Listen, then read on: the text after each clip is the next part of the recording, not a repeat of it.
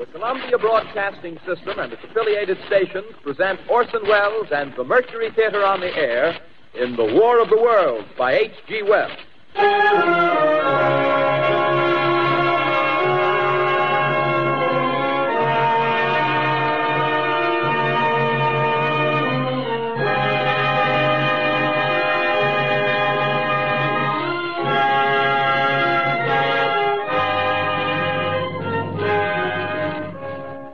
Ladies and gentlemen, the director of the Mercury Theater and star of these broadcasts, Orson Welles. We know now that in the early years of the 20th century, this world was being watched closely by intelligences greater than man's, and yet as mortal as his own. We know now that as human beings busied themselves about their various concerns, they were scrutinized and studied, perhaps almost as narrowly as a man with a microscope might scrutinize the transient creatures that swarm and multiply in a drop of water. With infinite complacence, people went to and fro over the earth about their little affairs, serene in the assurance of their dominion over this small, spinning fragment of solar driftwood, which by chance or design, man has inherited out of the dark mystery of time and space. Yet across an immense ethereal gulf, minds that are to our minds as ours are to the beasts in the jungle, intellects vast, cool, and unsympathetic, regarded this earth with envious eyes and slowly and surely drew their plans against us. In the 39th year of the 20th century came the Great Disillusionment. Near the end of October, business was better. The war scare was over. More men were back at work. Sales were picking up. On this particular evening, October 30th, the Crosley service estimated that 32 million people were listening in on radios. For the next 24 hours, not much change in temperature. A slight atmospheric disturbance of undetermined origin is reported over Nova Scotia, causing a low-pressure area to move down rather rapidly over the northeastern states, bringing a forecast of rain accompanied by winds of light gale force. Maximum temperature 66, minimum 48. This weather report comes to you from the Government Weather Bureau. We take you now to the Meridian Room in the Hotel Park Plaza in downtown New York, where you will be entertained by the music of Raymond Raquello and his orchestra.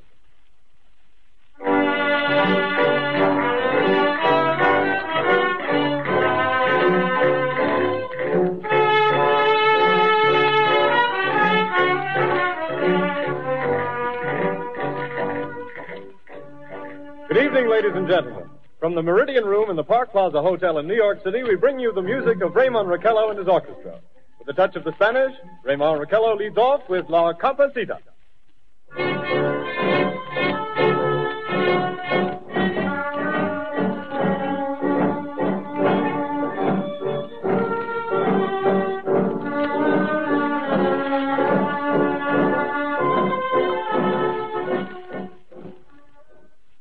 Ladies and gentlemen, we interrupt our program of dance music to bring you a special bulletin from the Intercontinental Radio News. At 20 minutes before 8 Central Time, Professor Farrell of the Mount Jennings Observatory, Chicago, Illinois, reports observing several explosions of incandescent gas occurring at regular intervals on the planet Mars. The spectroscope indicates the gas to be hydrogen and moving toward the Earth with enormous velocity. Professor Pearson of the observatory at Princeton confirms Farrell's observation and describes the phenomenon as, quote, like a jet of blue flame shot from a gun, unquote. We now return you to the music of Raymond Raquello, playing for you in the Meridian Room of the Park Plaza Hotel, situated in downtown New York.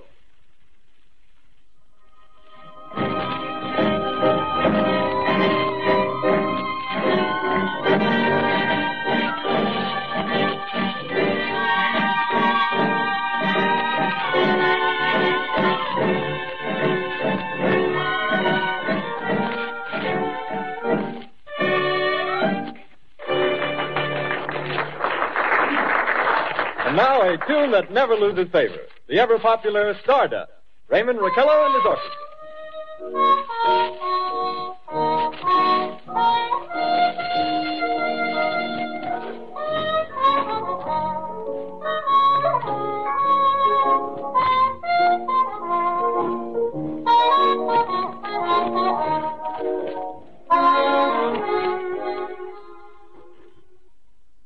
Ladies and gentlemen, following on the news given in our bulletin a moment ago, the Government Meteorological Bureau has requested the large observatories of the country to keep an astronomical watch on any further disturbances occurring on the planet Mars.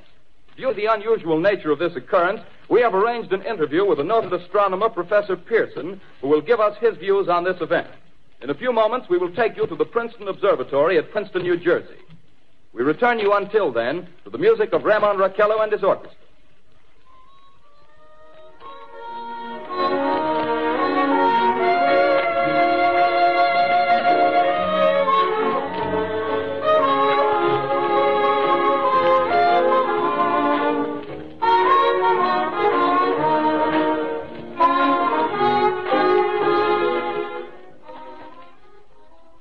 We are ready now to take you to the Princeton Observatory at Princeton, where Carl Phillips, our commentator, will interview Professor Richard Pearson, famous astronomer.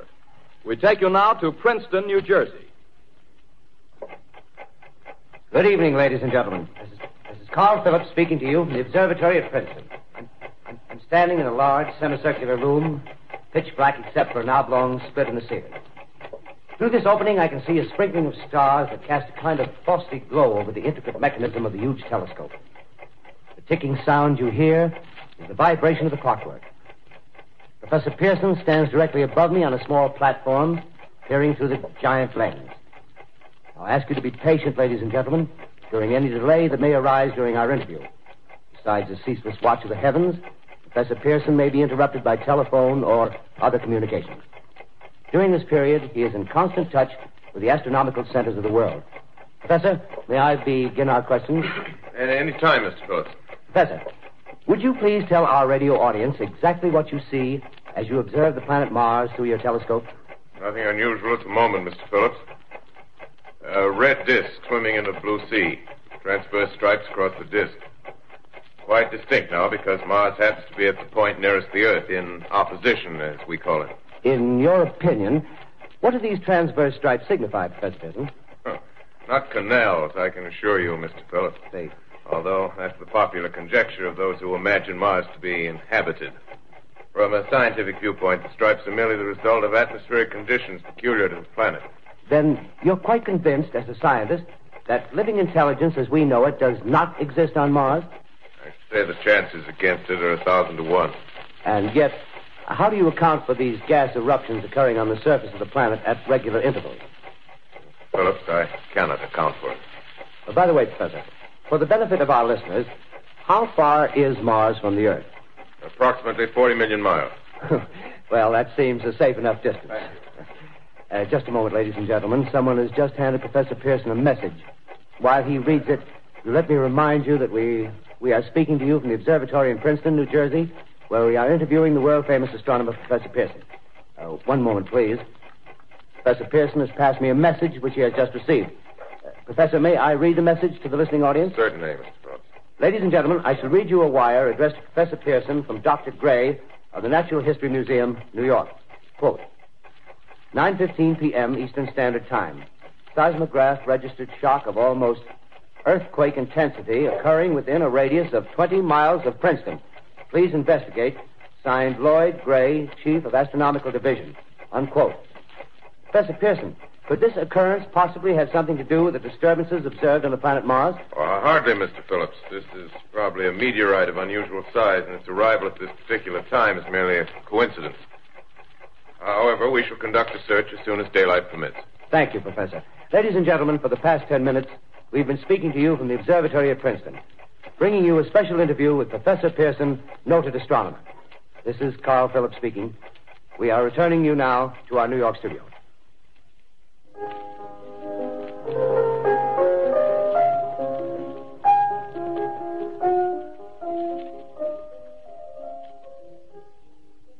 Ladies and gentlemen, here is the latest bulletin from the Intercontinental Radio News. Toronto, Canada.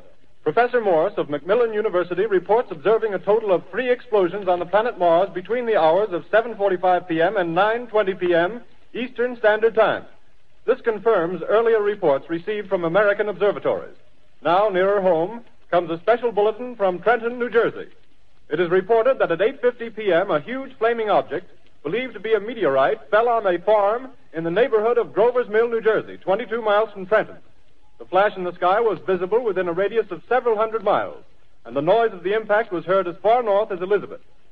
We have dispatched a special mobile unit to the scene, and we'll have our commentator, Carl Phillips, give you a word picture of the scene as soon as he can reach there from Princeton. In the meantime, we take you to the Hotel Martinet in Brooklyn, where Bobby Millett and his orchestra are offering a program of dance music.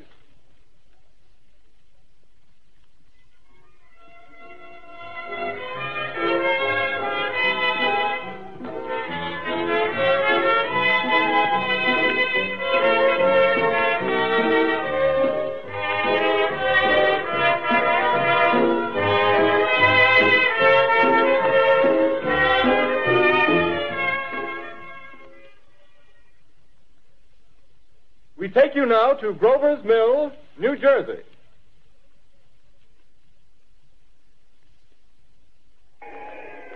Ladies and gentlemen, this is Carl Phillips again, out at the Wilmot Farm, Grover's Mill, New Jersey. Professor Pearson and myself made the 11 miles from Princeton in 10 minutes. Well, I hardly know where to begin. Paint for you a word picture of a strange scene before my eyes, like something out of a modern Arabian Nights. Well, I just got here. I haven't had a chance to look around yet. I guess that's it. Yes, I guess that's the thing directly in front of me. Half buried in a vast pit. Must have struck with terrific force. The ground is covered with splinters of a tree. It must have struck on its way down. What I can see of the object itself doesn't look very much like a meteor. At least not the meteors I've seen. It looks more like a huge cylinder. Has a diameter of, what would you say, Professor Pearson? What's that? What would you say, what's the diameter of this? About 30 yards. About 30 yards. The metal on the sheath is, well, I've never seen anything like it. The color is sort of yellowish white. Its curious spectators now are pressing close to the object in spite of the efforts of the police to keep them back. Getting in front of my line of vision. Would you mind standing one side, please? While the police are pushing the crowd back. Here's Mr. Wilmot, owner of the farm here. He may have some interesting facts to add. Mr. Wilmot, would you please tell the radio audience as much as you remember of this rather unusual visitor that dropped in your backyard? A step closer, please. Ladies and gentlemen, this is Mr. Wilmot. Well, I was listening to the radio. Closer and louder, please. Pardon me? Louder, please, closer. Yes. I was listening to the radio and kind of drowsing. That professor fellow was talking about Mars, so I was half dozing and half... Yes, Mr. Wilmot, and then what happened? Well, as I was saying, I was listening to the radio... kind of halfway. Yes, Mr. Wilmot. And then you saw something. Well, not first off. I heard something. And what did you hear? A hissing sound like this. Kind of like a 4th of July rocket. Yes, then what? I turned my head out the window and would have sworn I was asleep and dreaming. Yes? I seen a kind of greenish streak and then zingo. Something smacked the ground. Knocked me clear out of my chair. Well, were you frightened, Mr. Wilmot?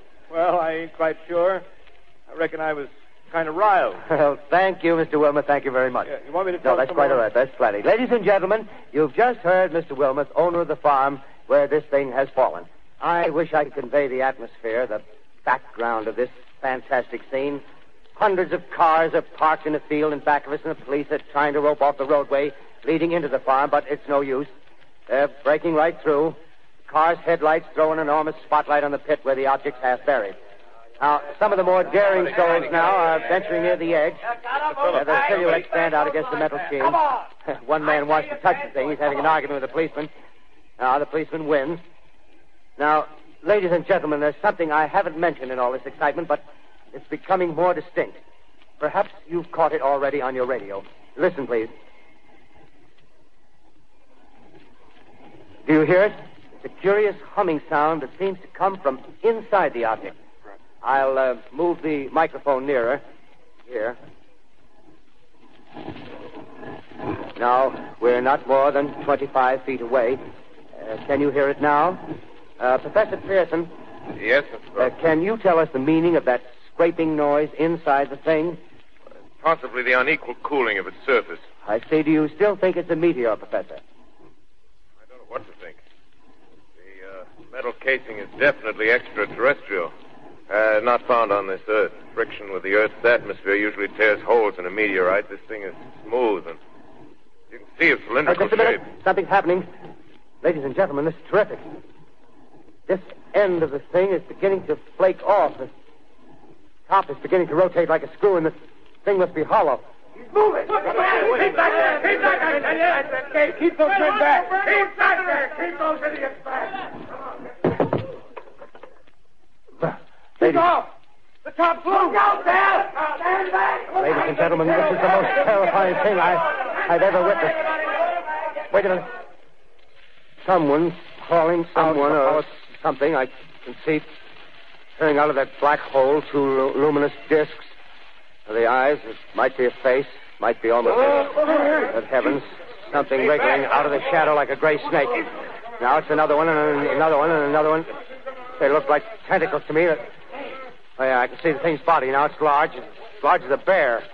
It glistens like wet leather, but that face, ladies and gentlemen, it's indescribable. I can hardly force myself to keep looking at it. It's so awful. The eyes are black and they gleam like a serpent. The mouth is kind of V-shaped with saliva dripping from its rimless lips that seem to quiver and pulsate. And the monster or whatever it is can hardly move. It seems weighed down by possibly gravity or something. The thing's rising up now and the crowd falls back. They've seen plenty. The most extraordinary experience, ladies and gentlemen. I can't find words. Well, I'll pull this microphone with me as I talk. I'll have to stop the description until I can take a new position. Hold on, will you please? I'll be right back in a minute.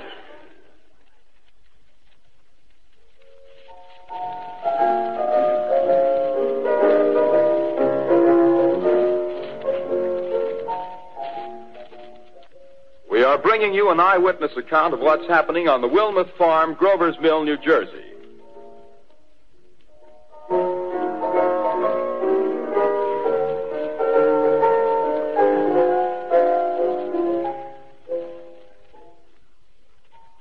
We now return you to Carl Phillips at Grover's Mill. Ladies and gentlemen, am I on? Ladies and gentlemen, here I am, back of a stone wall that adjoins Mr. Wilmuth's garden. From here, I get a sweep of the whole scene. I'll give you every detail as long as I can talk and as long as I can see. More state police have arrived. They're drawing up a cordon in front of the pit. About 30 of them. No need to push the crowd back now. They're willing to keep their distance. The captain's conferring with someone. Can't quite see who. Oh, yes, I believe it's Professor Pearson. Yes, it is. Now they've parted, and the professor moves around one side, studying the object while the captain and two policemen advance with something in their hands. I can see it now. It's a white handkerchief tied to a pole. Flag of truce. If those preachers know what that means, what anything means. Wait a minute. Something's happening. A humped shape is rising out of the pit. I can make out a small beam of light against a mirror. What's that? There's a jet of flame springing from the mirror, and it leaps right at the advancing men. It strikes them head on. Lord, they're turning into flames. Now the whole field's caught up by the woods, the barns, the gas tanks of the automobiles, spreading everywhere. It's coming this way now, about 20 yards to my right.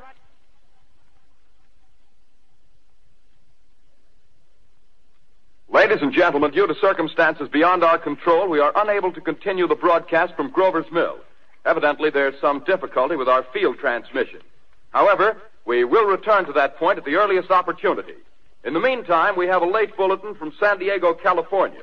Professor Indelkoffer, speaking at a dinner of the California Astronomical Society, expressed the opinion that the explosions on Mars are undoubtedly nothing more than severe volcanic disturbances on the surface of the planet. We continue now with our piano interlude.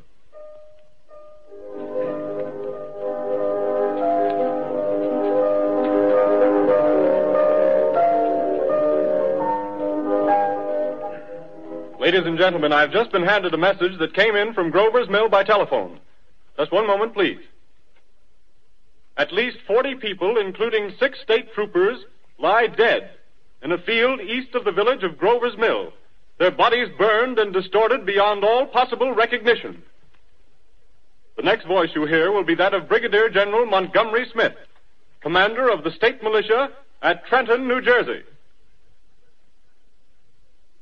I have been requested by the governor of New Jersey to place the counties of Mercer and Middlesex as far west as Princeton and east to Jamesburg under martial law.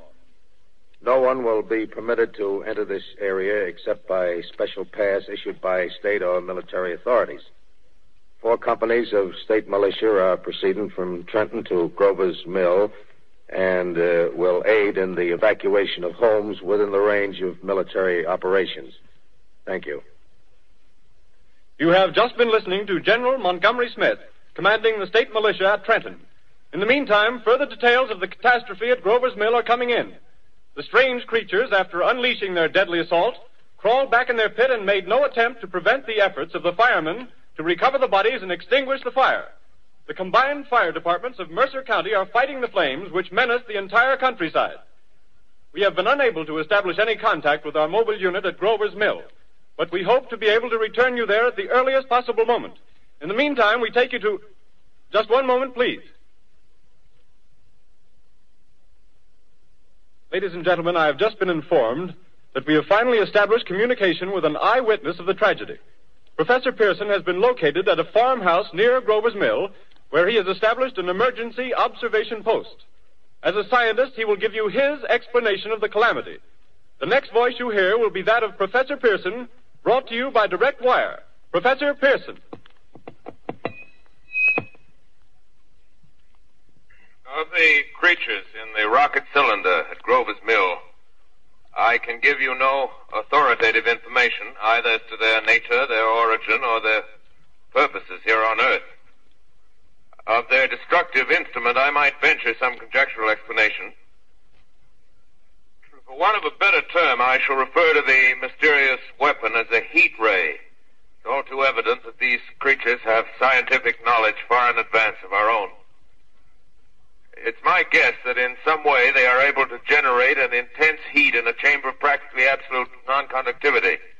This intense heat they project in a parallel beam against any object they choose by means of a polished parabolic mirror of unknown composition, much as the mirror of a lighthouse projects a beam of light. That is my conjecture of the origin of the heat ray. Thank you, Professor Pearson. Ladies and gentlemen, here is a bulletin from Trenton. It is a brief statement informing us that the charred body of Carl Phillips has been identified in a Trenton hospital. Now, here's another bulletin from Washington, D.C. The Office of the Director of the National Red Cross reports 10 units of Red Cross emergency workers have been assigned to the headquarters of the state militia, stationed outside of Grover's Mill, New Jersey. Here's a bulletin from State Police, Princeton Junction. The fires at Grover's Mill and vicinity are now under control. Scouts report all quiet in the pit, and there is no sign of life appearing from the mouth of the cylinder. Now, ladies and gentlemen, we have a special statement from Mr. Harry McDonald, Vice President in charge of operations. We have received a request from the state militia of Trenton to place at their disposal our entire broadcasting facilities. In view of the gravity of the situation, and believing that radio has a responsibility to serve in the public interest at all times, we are turning over our facilities to the state militia at Trenton. We take you now to the field headquarters of the state militia near Grover's Mill, New Jersey. This is Captain Lansing of the Signal Corps, attached to the state militia, now engaged in military operations in the vicinity of Grover's Mill. Situation arising from the reported presence of certain individuals of unidentified nature is now under complete control. The cylindrical object, which lies in a pit directly below our position, surrounded on all sides by 8 battalions of infantry, without heavy field pieces, but adequately armed with rifles and machine guns. All cause for alarm, if such cause ever existed, is now entirely unjustified. Things, whatever they are, do not even venture to poke their heads above the pit. I can see their hiding place plainly in the glare of the searchlights here. With all their reported resources, these creatures can scarcely stand up against heavy machine gun fire. Anyway, it's an interesting outing for the troops. I can make out their khaki uniforms crossing back and forth in front of the lights. Looks almost like a real war. There appears to be some slight smoke in the woods bordering the Millstone River. Probably fire started by campers. Well, we ought to see some action soon. One of the companies is deploying on the left flank. A quick thrust and it'll all be over. Now, wait a minute. I see something on top of the cylinder. No, it's nothing but a shadow. Now the troops are on the edge of the Wilmot Farm. 7,000 armed men closing in on an old metal tube. A tub, rather. Well, wait, that wasn't a shadow. It's something moving. solid metal, kind of a shield-like affair rising up out of the cylinder. It's going higher and higher. What? It's standing on legs, actually rearing up on a sort of metal framework. Now it's reaching above the trees and the searchlights are on it. Hold on.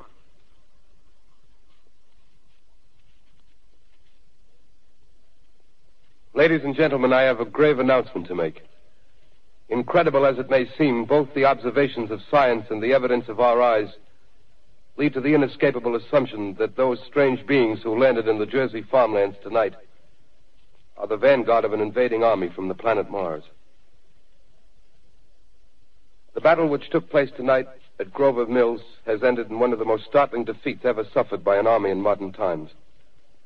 7,000 men armed with rifles and machine guns pitted against a single fighting machine of the invaders from Mars. 120 known survivors. The rest strewn over the battle area from Grover's Mill to Plainsboro, crushed and trampled to death under the metal feet of the monster, or burned to cinders by its heat ray. The monster is now in control of the middle section of New Jersey and has effectively cut the state through its center. Communication lines are down from Pennsylvania to the Atlantic Ocean. Railroad tracks are torn and service from New York to Philadelphia discontinued, except routing some of the trains through Allerton and Phoenixville. Highways to the north, south, and west are clogged with frantic human traffic. Police and army reserves are unable to control the mad flight. By morning, the fugitives will have swelled Philadelphia, Camden, and Trenton. It is estimated to twice their normal population. Martial law prevails throughout New Jersey and eastern Pennsylvania. At this time, we take you to Washington for a special broadcast on the national emergency. The Secretary of the Interior. Citizens of the nation, I shall not try to conceal the gravity of the situation that confronts the country, nor the concern of your government in protecting the lives and property of its people. However, I wish to impress upon you, private citizens and public officials, all of you, the urgent need of calm and resourceful action. Fortunately, this formidable enemy is still confined to a comparatively small area, and we may place our faith in the military forces to keep them there. In the meantime, placing our faith in God, we must continue the performance of our duties, each and every one of us, so that we may confront this destructive adversary with a nation united, courageous, and consecrated to the preservation of human supremacy on this earth. I thank you. You have just heard the Secretary of the Interior speaking from Washington.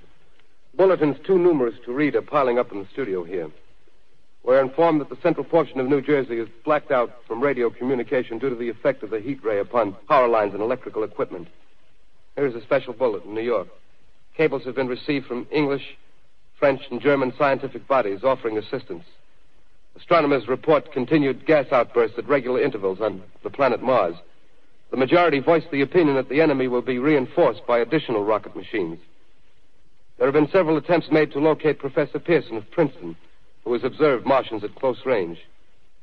It is feared he was lost in the recent battle. Langham Field, Virginia. Scouting planes report 3 Martian machines visible above treetops, moving north toward Somerville with population fleeing ahead of them. The heat ray is not in use, although advancing at express train speed, invaders pick their way carefully. They seem to be making a conscious effort to avoid destruction of cities and countryside. However, they stop to uproot power lines, bridges, and railroad tracks. Their apparent objective is to crush resistance, paralyze communication, and disorganize human society. Here is a bulletin from Basking Ridge, New Jersey. Coon hunters have stumbled on a second cylinder similar to the first, embedded in the great swamp 20 miles south of Morristown. Army field pieces are proceeding from Newark to blow up the second invading unit before the cylinder can be opened and the fighting machine rigged. They are taking up a position in the foothills of Watchung Mountains. Another bulletin from Langham Field, Virginia. Scouting planes report enemy machines, now 3 in number, increasing speed northward, kicking over houses and trees in their evident haste to form a conjunction with their allies south of Morristown. Machines also sighted by telephone operator east of Middlesex within 10 miles of Plainfield. Here's a bulletin from Winston Field, Long Island. A fleet of Army bombers carrying heavy explosive flying north in pursuit of enemy. Scouting planes act as guides. They keep the speeding enemy in sight. Just a moment, please, ladies and gentlemen. We've run special wires to the artillery line and adjacent villages to give you direct reports from the zone of the advancing enemy.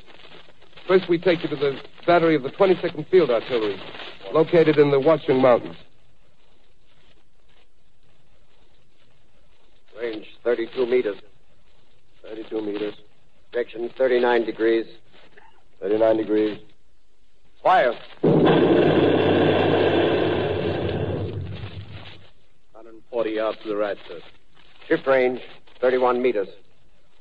31 meters. Projection 37 degrees. 37 degrees. Fire.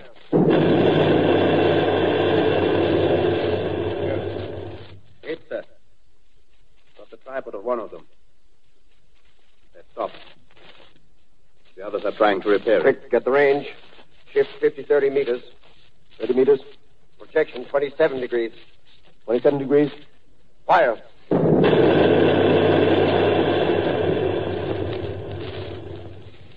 Can't see the shell land, sir. Letting off a smoke. What is it? Black smoke, sir. Moving this way. Lying close to the ground. Moving fast. Put on gas mask. Get ready to fire. Shift to 24 meters. 24 meters. Projection 24 degrees. 24 degrees. Fire.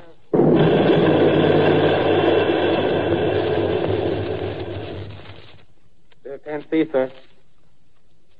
Smoke's coming nearer. Get the range. 33 meters. 23 meters. 23 meters. 22. 22.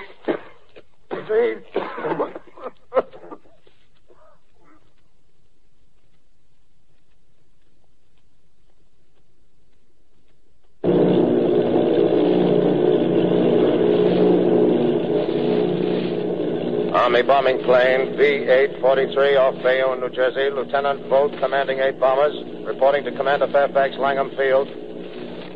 This is Bolt reporting to Commander Fairfax, Langham Field. Enemy tripod machines now in sight. Reinforced by 3 machines from the Morristown cylinder. 6 altogether. 1 machine partially crippled. Believed hit by shell from Army gun in Watchung Mountains. Guns now appear silent. A heavy black fog hanging close to the earth of extreme density, nature unknown. No sign of heat ray. Enemy now turns east, crossing Passaic River into the Jersey marshes. Another straddles the Pulaski Skyway. Evident objective is New York City. They're pushing down a high-tension power station.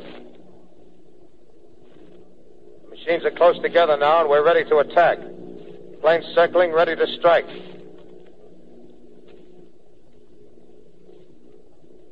A 1,000 yards, and we'll be over the first.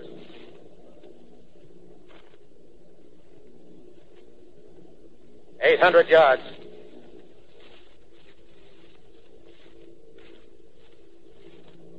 600.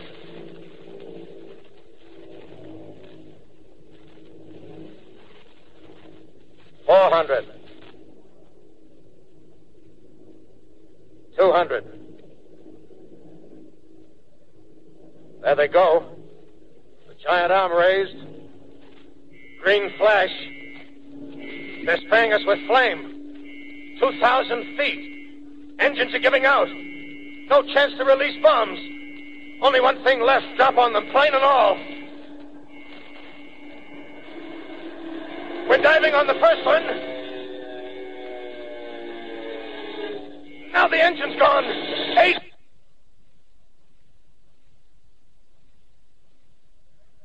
This is Bayonne, New Jersey, calling Langham Field.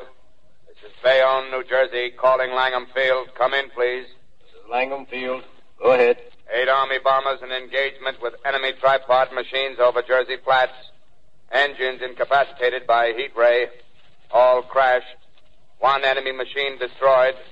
Enemy now discharging heavy black smoke in direction of... This is Newark, New Jersey. This is Newark, New Jersey. Warning. Poisonous black smoke pouring in from Jersey marshes. Reaches South Street. Gas masks useless. Urge population to move into open spaces. Automobiles use routes 7, 23, 24. Avoid congested areas. Smoke now spreading over Raymond Boulevard.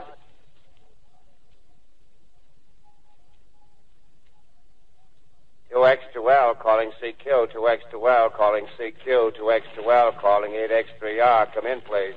This is 8X3R coming back at 2X2L. How's reception? How's reception? K, please. Where are you, 8X3R? What's the matter? Where are you?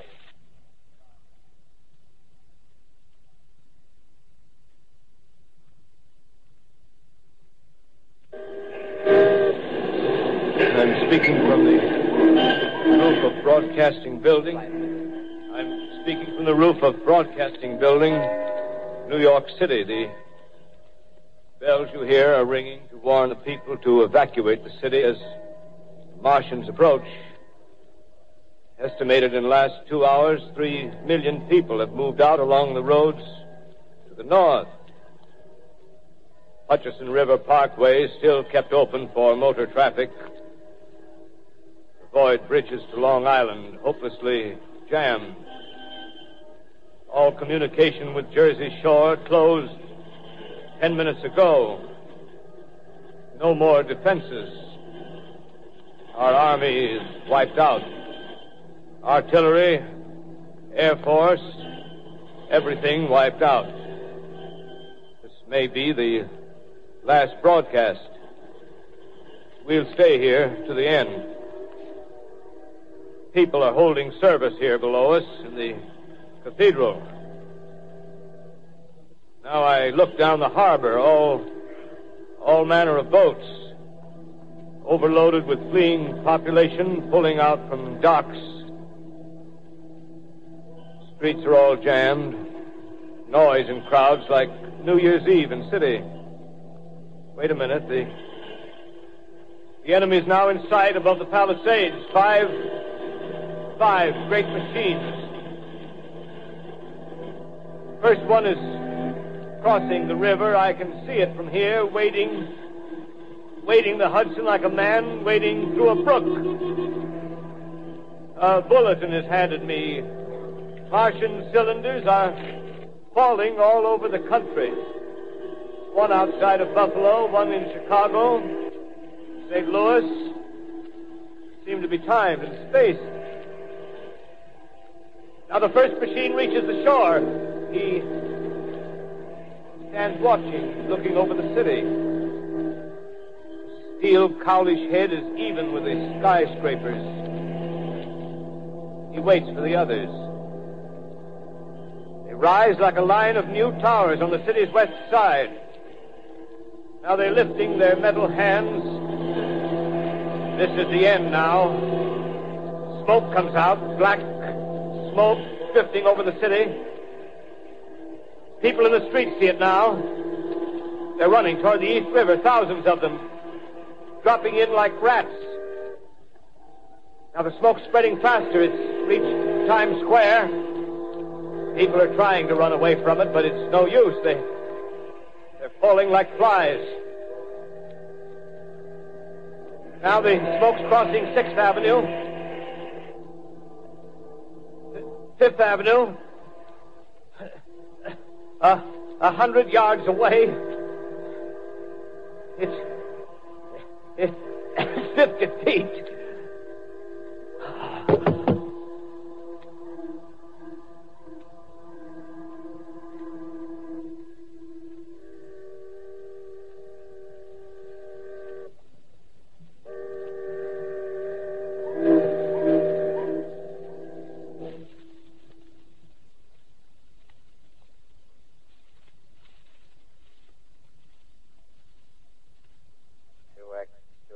Calling CQ.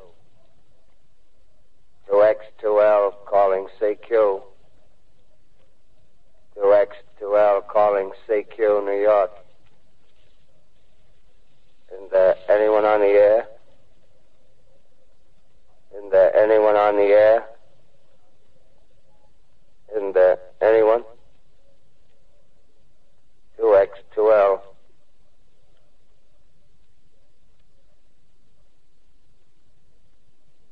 You are listening to a CBS presentation of Orson Welles and the Mercury Theater on the Air in an original dramatization of The War of the Worlds by H.G. Wells. The performance will continue after a brief intermission. This is the Columbia Broadcasting System. The War of the Worlds by H.G. Wells, starring Orson Welles and the Mercury Theater on the Air.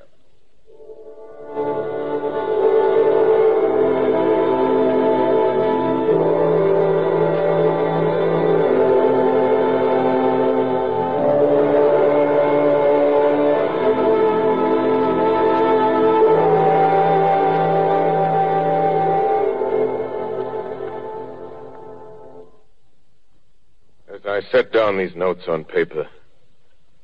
I'm obsessed by the thought that I may be the last living man on Earth.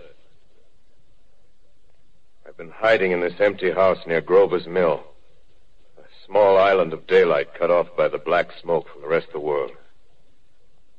All that happened before the arrival of these monstrous creatures in the world now seems part of another life. A life that has no continuity with the present. Furtive existence of the lonely derelict who pencils these words on the back of some astronomical notes bearing the signature of Richard Pearson.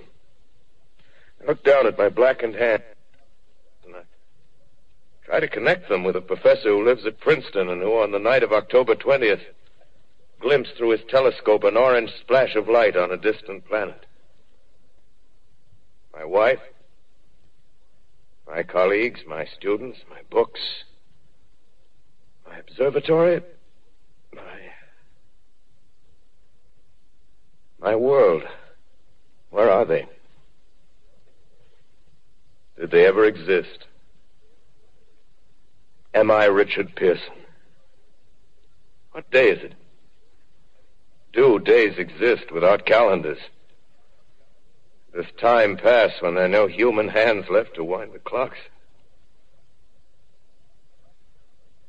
Writing down my daily life, I tell myself I shall preserve human history between the dark covers of this little book that was meant to record the movements of the stars. But to write, I must live, and to live, I must eat.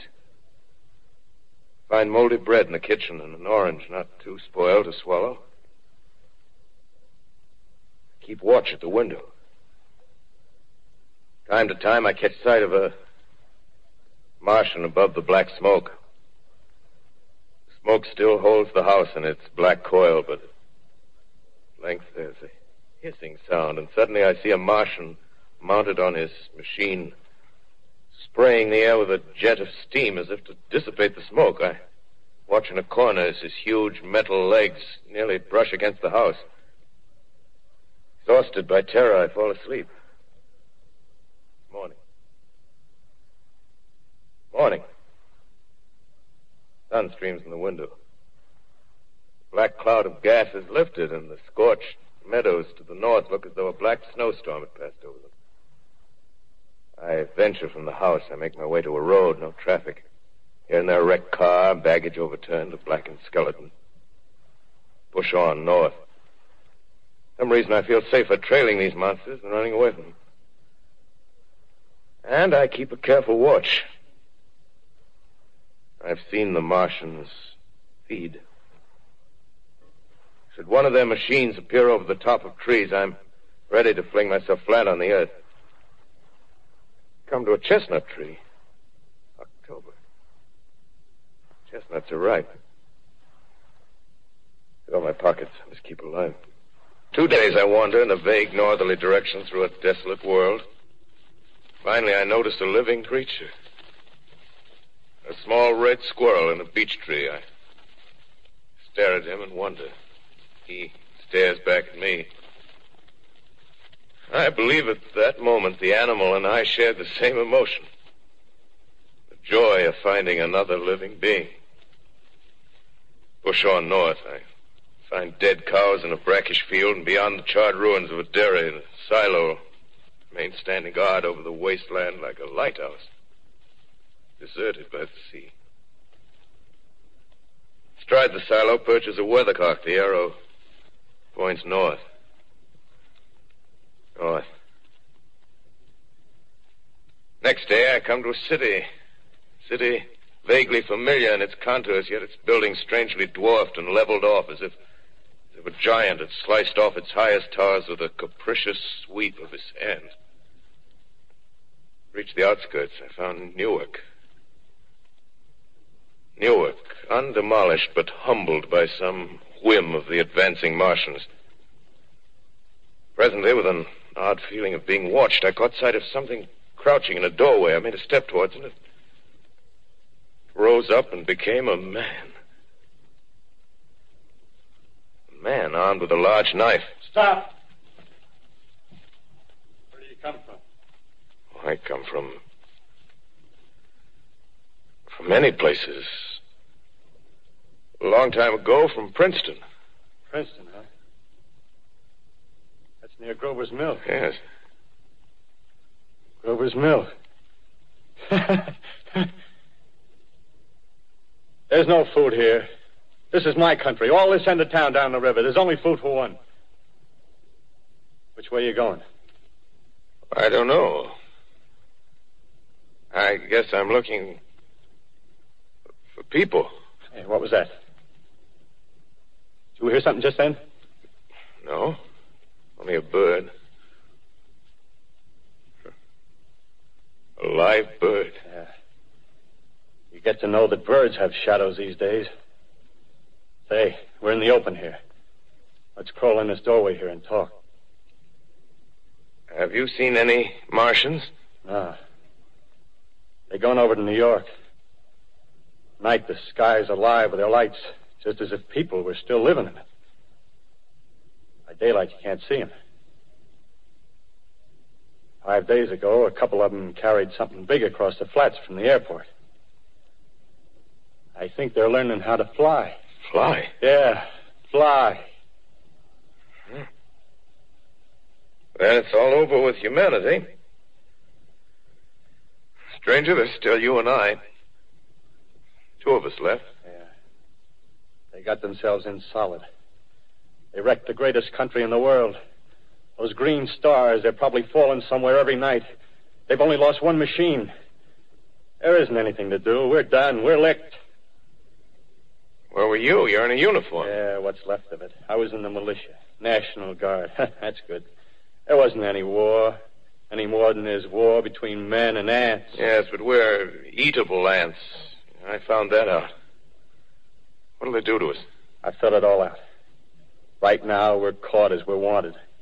A Martian only has to go a few miles to get a crowd on the run. But they won't keep on doing that. They'll begin catching us systematic, like keeping the best and storing us in cages and things. They haven't begun on us yet. Not begun? Not begun. All that's happened so far is because we don't have sense enough to keep quiet. Bothering them with guns and such stuff and losing our heads and rushing off in crowds. No, instead of our rushing around blind, we got to fix ourselves up. Fix ourselves up according to the way things are now. Cities, nations, civilization, progress. Yes, but if that's so, what is there to live for? Well, there won't be any more concerts for 1,000,000 years or so, and no nice little dinners at restaurants. If it's amusement you're after, I guess the game's up. What is there left? Life, that's what. I want to live. Yeah, and so do you. We're not going to be exterminated. And I don't mean to be caught either. Tamed and fattened and bred like an ox.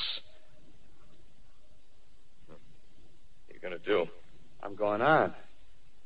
Right under their feet. I got a plan. We men as men, we're finished. We don't know enough. We got to learn plenty before we got a chance. We've got to live and keep free while we learn, see? I've thought it all out, see? Well, tell me the rest. Well, it isn't all of us that are made for wild beasts. That's what it got to. That's what it got to be. That's why I watched you. Watched you. All those little office workers that used to live in these houses. They be no good. They haven't any stuff in them. They used to run. Run off to work. I've seen hundreds of them running to catch their commuter's train in the morning, afraid they'd get canned if they didn't. Running back at night, afraid they wouldn't be in time for dinner. Lives insured and a little invested in case of accidents. Yeah, and on Sundays, worried about the hereafter. Well, the Martians, they'll be a godsend for those guys. Nice roomy cages, good food, careful breeding, no worries. Yeah, after a week or so of chasing around the fields on empty stomachs, they'll come and be glad to be caught. You've thought it all out, haven't you? Sure, you bet I have. That isn't all. These Martians are going to make pets of some of them. Train them to do tricks. Who knows, get sentimental over the pet boy who grew up and had to be killed. Yeah, and some maybe they'll train to hunt us. Oh, no, it's impossible. Human Yes, they will. There's men who do it gladly. If one of them ever comes after me, by... In the meantime, you and I and others like us, where are we to live when the Martians own the Earth? I got it all figured out. We'll live underground. I've been thinking about the sewers. Under New York, there are miles and miles of them. The main ones, they're big enough for anybody. Then there's cellars, vaults, underground storerooms, railway tunnels, subways. You begin to see, huh? We'll get a bunch of strong men together. No weaklings. That rubbish, out. As you meant me to go. All right. Give you a chance, didn't I? Won't quarrel about that. Go on. Well, we got to make safe places for us to stay in, see? Get all the books we can. Science books. That's where men like you come in, see? We raid the museums. We'll even spy on the Martians. May not be so much we have to learn before... Listen. Just imagine this. 4 or 5 of their own fighting machines suddenly start off. Heat rays right and left. Not a Martian in them. Not a Martian in them, see? But men. Men who've learned the way how. May even be in our time. Gee. Imagine having one of them lovely things with a heat ray wide and free. We'd turn it on Martians. We'd turn it on men. We'd bring everybody down on their knees. That's your plan. You, me, a few more of us. We'd own the world. I see. Hey. Hey, what's the matter? Where are you going? Not to your world. Bye, stranger. Well, after parting with the artilleryman, I came at last to the Holland Tunnel, entered that silent tube. Anxious to know the fate of the great city on the other side of the Hudson. Cautiously, I came out of the tunnel and made my way up Canal Street. Reached 14th Street, and there again were black powder and several bodies and an evil, ominous smell from the gratings of the cellars of some of the houses. I wandered up through the 30s and 40s, stood alone on Times Square, caught sight of a lean dog running down 7th Avenue with a piece of dark brown meat in his jaws and a pack of starving mongrels at his heels. Made a wide circle around me as though he feared I might prove a fresh competitor. Walked up Broadway in the direction of that strange powder, past silent shop windows, displaying their mute wares to empty sidewalks. Past the Capitol Theater, silent, dark. Past a shooting gallery where a row of empty guns faced an arrested line of wooden ducks. Near Columbus Circle, I noticed models of 1939 motor cars in the showrooms facing empty streets. Over the top of the General Motors building, I watched a flock of black birds circling in the sky. Hurried on. Suddenly, I caught sight of the hood of a Martian machine, standing somewhere in Central Park, gleaming in the late afternoon sun. An insane idea. I rushed recklessly across Columbus Circle and into the park. I climbed a small hill above the pond at 60th Street, and from there I could see standing in a silent row along the mall 19 of those great metal titans, their cowls empty, their steel arms hanging listlessly by their sides. I looked in vain for the monsters that inhabit those machines. Suddenly, my eyes were attracted to the immense flock of black birds that hovered directly below me. They circled to the ground. And there before my eyes, stark and silent, lay the Martians with the hungry birds pecking and tearing brown shreds of flesh from their dead bodies. Later, when their bodies were examined in laboratories, it was found that they were killed by the putrefactive and disease bacteria against which their systems were unprepared. Slain, after all, man's defenses had failed by the humblest thing that God, His wisdom, has put upon this earth. Before the cylinder fell, there was a general persuasion that through all the deep of space, no life existed beyond the petty surface of our minute sphere. Now we see further. Dim and wonderful is the vision I've conjured up in my mind of life spreading slowly from this little seedbed of the solar system throughout the inanimate vastnesses of sidereal space. But a remote dream, maybe that the destruction of the Martians is only a reprieve to them and not to us. Is the future ordained, perhaps? Strange it now seems to sit in my peaceful study at Princeton, writing down this last chapter of the record, begun at a deserted farm in Grover's Mill. Strange to watch children playing in the streets. Strange to see young people strolling on the green where the new spring grass heals the last black scars of a bruised earth. Strange to watch the sightseers enter the museum where the dissembled parts of a Martian machine are kept on public view. Strange when I recall the time when I first saw it. Bright and clean-cut, hard and silent under the dawn of that last great day.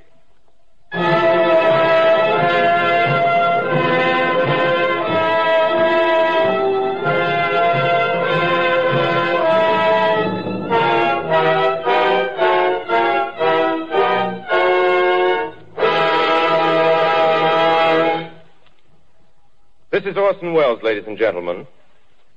Out of character, to assure you that the War of the Worlds has no further significance than as the holiday offering it was intended to be. The Mercury Theater's own radio version of dressing up in a sheet and jumping out of a bush and saying boo. Starting now, we couldn't soap all your windows and steal all your garden gates by tomorrow night, so we did the best next thing.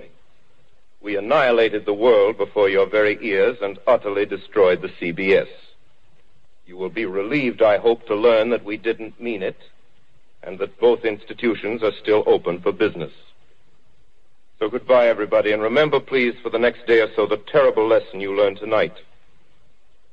That grinning, glowing, globular invader of your living room is an inhabitant of the pumpkin patch, and if your doorbell rings and nobody's there, that was no Martian. It's Halloween.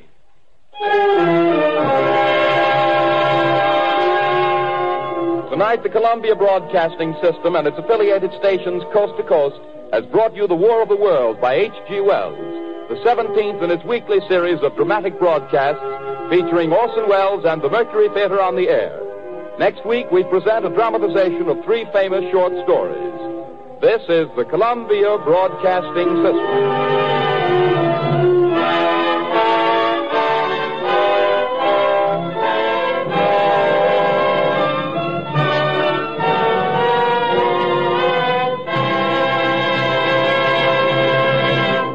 On October 30th, 1938, many members of Edgar Bergen's huge radio audience switched stations when the first comedy sketch ended and singer Nelson Eddy was introduced. Many never returned to the Chase and Sanborn show after they heard apparent news bulletins interrupting CBS programming. Ladies and gentlemen, I have a grave announcement to make. Incredible as it may seem, both the observations of science and the evidence of our eyes lead to the inescapable assumption that those strange beings who landed in the Jersey farmlands tonight are the vanguard of an invading army from the planet Mars. Only months before, Americans listened in horror as newsman Herb Morrison delivered an eyewitness account of the Hindenburg disaster. It bursts into flames. Get it started. It's fighting, and it's crashing. It's crashing terrible. Oh, my, get out of the way, please. It's burning, bursting into flames, and it's falling on the mooring mast, and all the folks agree that this is terrible. This is one of the worst catastrophes in the world. Mercury Theater actor Frank Reddick borrowed the recording from the CBS Sound Library and played it over and over, studying Morrison's frenzied reaction to the horror of the flaming inferno. One of radio's finest actors, Reddick recreated the horror of a newsman's eyewitness account to a deadly spectacle. Wait a minute, something's happening. Humped shape is rising out of the pit. I can make out a small beam of light against a mirror. What's that? There's a jet of flame springing from the mirror and it leaps right at the advancing men. It strikes them head on. Lord, they're turning into flames. The whole field's caught up by the woods, the barns, the gas tanks of the automobiles spreading everywhere. It's coming this way now, about 20 yards to my right. A few minutes later, actor Kenny Delmar was introduced as the Secretary of the Interior, though his portrayal intentionally sounded a lot like President Franklin Roosevelt. I was not supposed to do, which it said on the side, FDR, Franklin Delano Roosevelt. I was not supposed to do that. These orders came from the network itself. When Orson came in to set the show for the final presentation, he said, "Oh, Kenny, you know what I want." So every fifth word of my speech as the Secretary of the Interior was, as you can see, I don't remember the script, but I would say, "We are not concerned here with this kind," so that it gave a suggestion of FDR. Citizens of the nation, I shall not try to conceal the gravity of the situation that confronts the country, nor the concern of your government in protecting the lives and property of its people. However, I wish to impress upon you, private citizens and public officials, all of you, the urgent need of calm and resourceful action. John Houseman was story editor of the famous Martian broadcast. And while we didn't say, "This is the President of the United States talking to you," the voice was sufficiently resemblant that the inference was obvious. That was the only, I thought, sort of naughty thing we did that night. Everything else was just good radio. At the end of the broadcast, Orson Welles explained that it had all been nothing more than a Halloween prank. This is Orson Welles, ladies and gentlemen. Out of character, to assure you that the War of the Worlds has no further significance than as the holiday offering it was intended to be. The Mercury Theater's own radio version of dressing up in a sheet and jumping out of a bush and saying boo. Starting now, we couldn't soap all your windows and steal all your garden gates by tomorrow night, so we did the best next thing. We annihilated the world before your very ears and utterly destroyed the CBS. The following day, Welles apologized to the American public at a press conference. And I've had almost no sleep. It came rather as a great surprise to us that a story about a mythical invasion by monsters from the planet Mars should have had so profound an effect upon radio listeners. Do you think there ought to be a law against such enactments as we had last night as a result of that? I don't know what the legislation would be. I know that almost everybody in radio would do almost anything to avert the kind of thing that has happened, myself included, but I don't know what the legislation would be. We simply, radio is new and we are learning about the effect it has on people. We learned a terrible lesson. But I was a pariah for 2 or 3 days. Everybody thought my life and career was over. The panic caused by the broadcast was front-page news for the next few days, as newspaper editorials and politicians called for stricter government control of the airwaves. John Houseman remembered. We were pretty sure we were going to lose the show. I don't know whether we thought we would go to jail. I don't think we had much time. You know, you don't think of these things when in the middle of the crisis, when it's going on. In fact, we weren't as innocent as we meant to be. When we did the Martian broadcast, we were fed up with the way in which everything that came over this new magic box, the radio, was being swallowed. People, you know, do suspect what they read in the newspapers and what people tell them, but when the radio came, and I suppose now television, anything that came through that new machine was believed. Orson Welles' War of the Worlds broadcast created a panic by simulating radio news interruptions. However, Radio was also the first medium to allow Americans to experience news as it happened. For the first time in the history of the world, listeners heard news events firsthand. After the War of the Worlds broadcast, the networks insisted that news formats not be imitated on entertainment shows. After all, the news is a very serious business. Ladies and gentlemen, we interrupt our program. That's what set off the panic 75 years ago tonight. A fake news announcer interrupting a fake music program reporting a fake alien invasion. And although it was pointed out 3 times during the hour-long broadcast that it was just a play, over 1 million people reportedly thought Martians really were on the way. Ladies and gentlemen, it's indescribable. I can hardly force myself to keep looking at it. Police stations were flooded with calls. People were said to have abandoned their houses. And remember, the country was on edge with World War II just around the corner. Orson Welles and others were sued by many for mental anguish following the broadcast, but all suits were dismissed. Jason Nathanson, ABC News. Good evening, ladies and gentlemen. This is Charles C. Shaw speaking. KTSA is honored this evening by the presence in our studios of 2 great men, the Honorable H.G. Wells, world-famous British historian, author, and student of world affairs, and Mr. Orson Welles, the genius of stage, screen, and radio. This is the first time that Mr. H.G. Wells and Mr. Orson Welles have appeared together. In fact, they met for the first time only yesterday here in San Antonio. But this is not the first time that their names have been linked. 2 years ago, Mr. Orson Welles adapted Mr. H.G. Wells' book, War of the Worlds, for radio purposes, and you know the rest. Revising the story somewhat, Mr. Orson Welles depicted an invasion of the United States by men from Mars. Although he explained it numerous times during the program that it was fictitious, the country at large was frightened almost out of its wits. Men called radio stations offering to enlist against the Martians. Others were panic-stricken. The realism of the production, frightening though it was a tribute to Mr. Orson Welles' genius. And thus the name of Wells, H-G-W-E-L-L-S, and Orson, W-E-L-L-E-S, became linked. Mr. H.G. Wells, in the opinion of many, is the world's most famous man of letters. He has come to San Antonio to address the United States Brewers Association, and Mr. Orson Welles is here for a town hall forum address Wednesday. In this meeting of great minds, I feel rather inconspicuous, and the less I have to say, the better you listeners will like it. But first, could I interest you gentlemen in a discussion of Mr. Orson Welles' broadcast of Mr. H.G. Wells' book, The War of the Worlds? You're turning the meeting over to us, sir? I am, for the moment. He's turning it over to us. Well, I've had a series of the most delightful experiences since I came to America. But the best thing that has happened so far is meeting my little namesake here, Orson. I find him the most delightful carrier. He carries my name and an extra E that I hope he'll drop sooner or later. See no sense in it. And I've known his work before he made this sensational Halloween spree. Are you sure there was such a panic in America, or wasn't it your Halloween fun? I think that's the nicest thing that a man from England could possibly say about the men from Mars. Because Mr. Hitler made a good deal of sport of it, you know, and actually spoke of it in the great Munich speech, you know. And there were floats in Nazi parades. He hadn't much else to say. That's right. There hadn't much else to say. And it's supposed to show the corrupt condition and decadent state of affairs in democracies that the War of the Worlds went over as well as it did.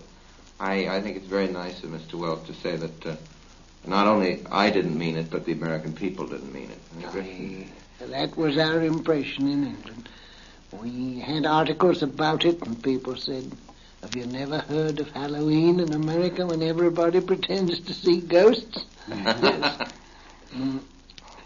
Well, there was some excitement caused. I really can't belittle the amount that was caused, but I think that the people got over it very quickly, don't you? What kind of excitement? Mr. H.G. Wells wants to know if the excitement wasn't the same kind of excitement that we extract from a practical joke in which somebody puts a sheet over his head and says, boo. I don't think anybody believes that that individual is a ghost, but we do scream and yell and rush down the hall. And that's just about what happens. That's a very excellent description. You aren't quite serious in America yet. You haven't got the war right under your chins, and the consequence is you can still play with ideas of terror and conflict. You think that's good or bad? It's a natural thing to do until you're right up against it. So it ceases to be a game. And then it ceases to be a game. Now, here's a thought. Some of Mr. H.G. Wells' writings are termed fantastic, and a few years ago, well might they have been conceived such. The Shape of Things to Come, which told of a long internecine war, was such a fantasy. But, Mr. Orson Welles, do you think that it's so fantastic in view of today's events? It certainly is not so fantastic, and the one question that Mr. Wells has spoken of, not only in The Shape of Things to Come, but has hinted at or directly prophesied such a state of affairs following a wasting war and a return to a feudalism from which the world would find itself again.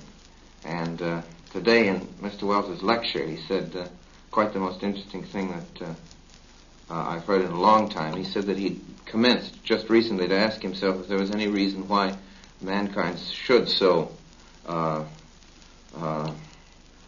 emulate the phoenix and should so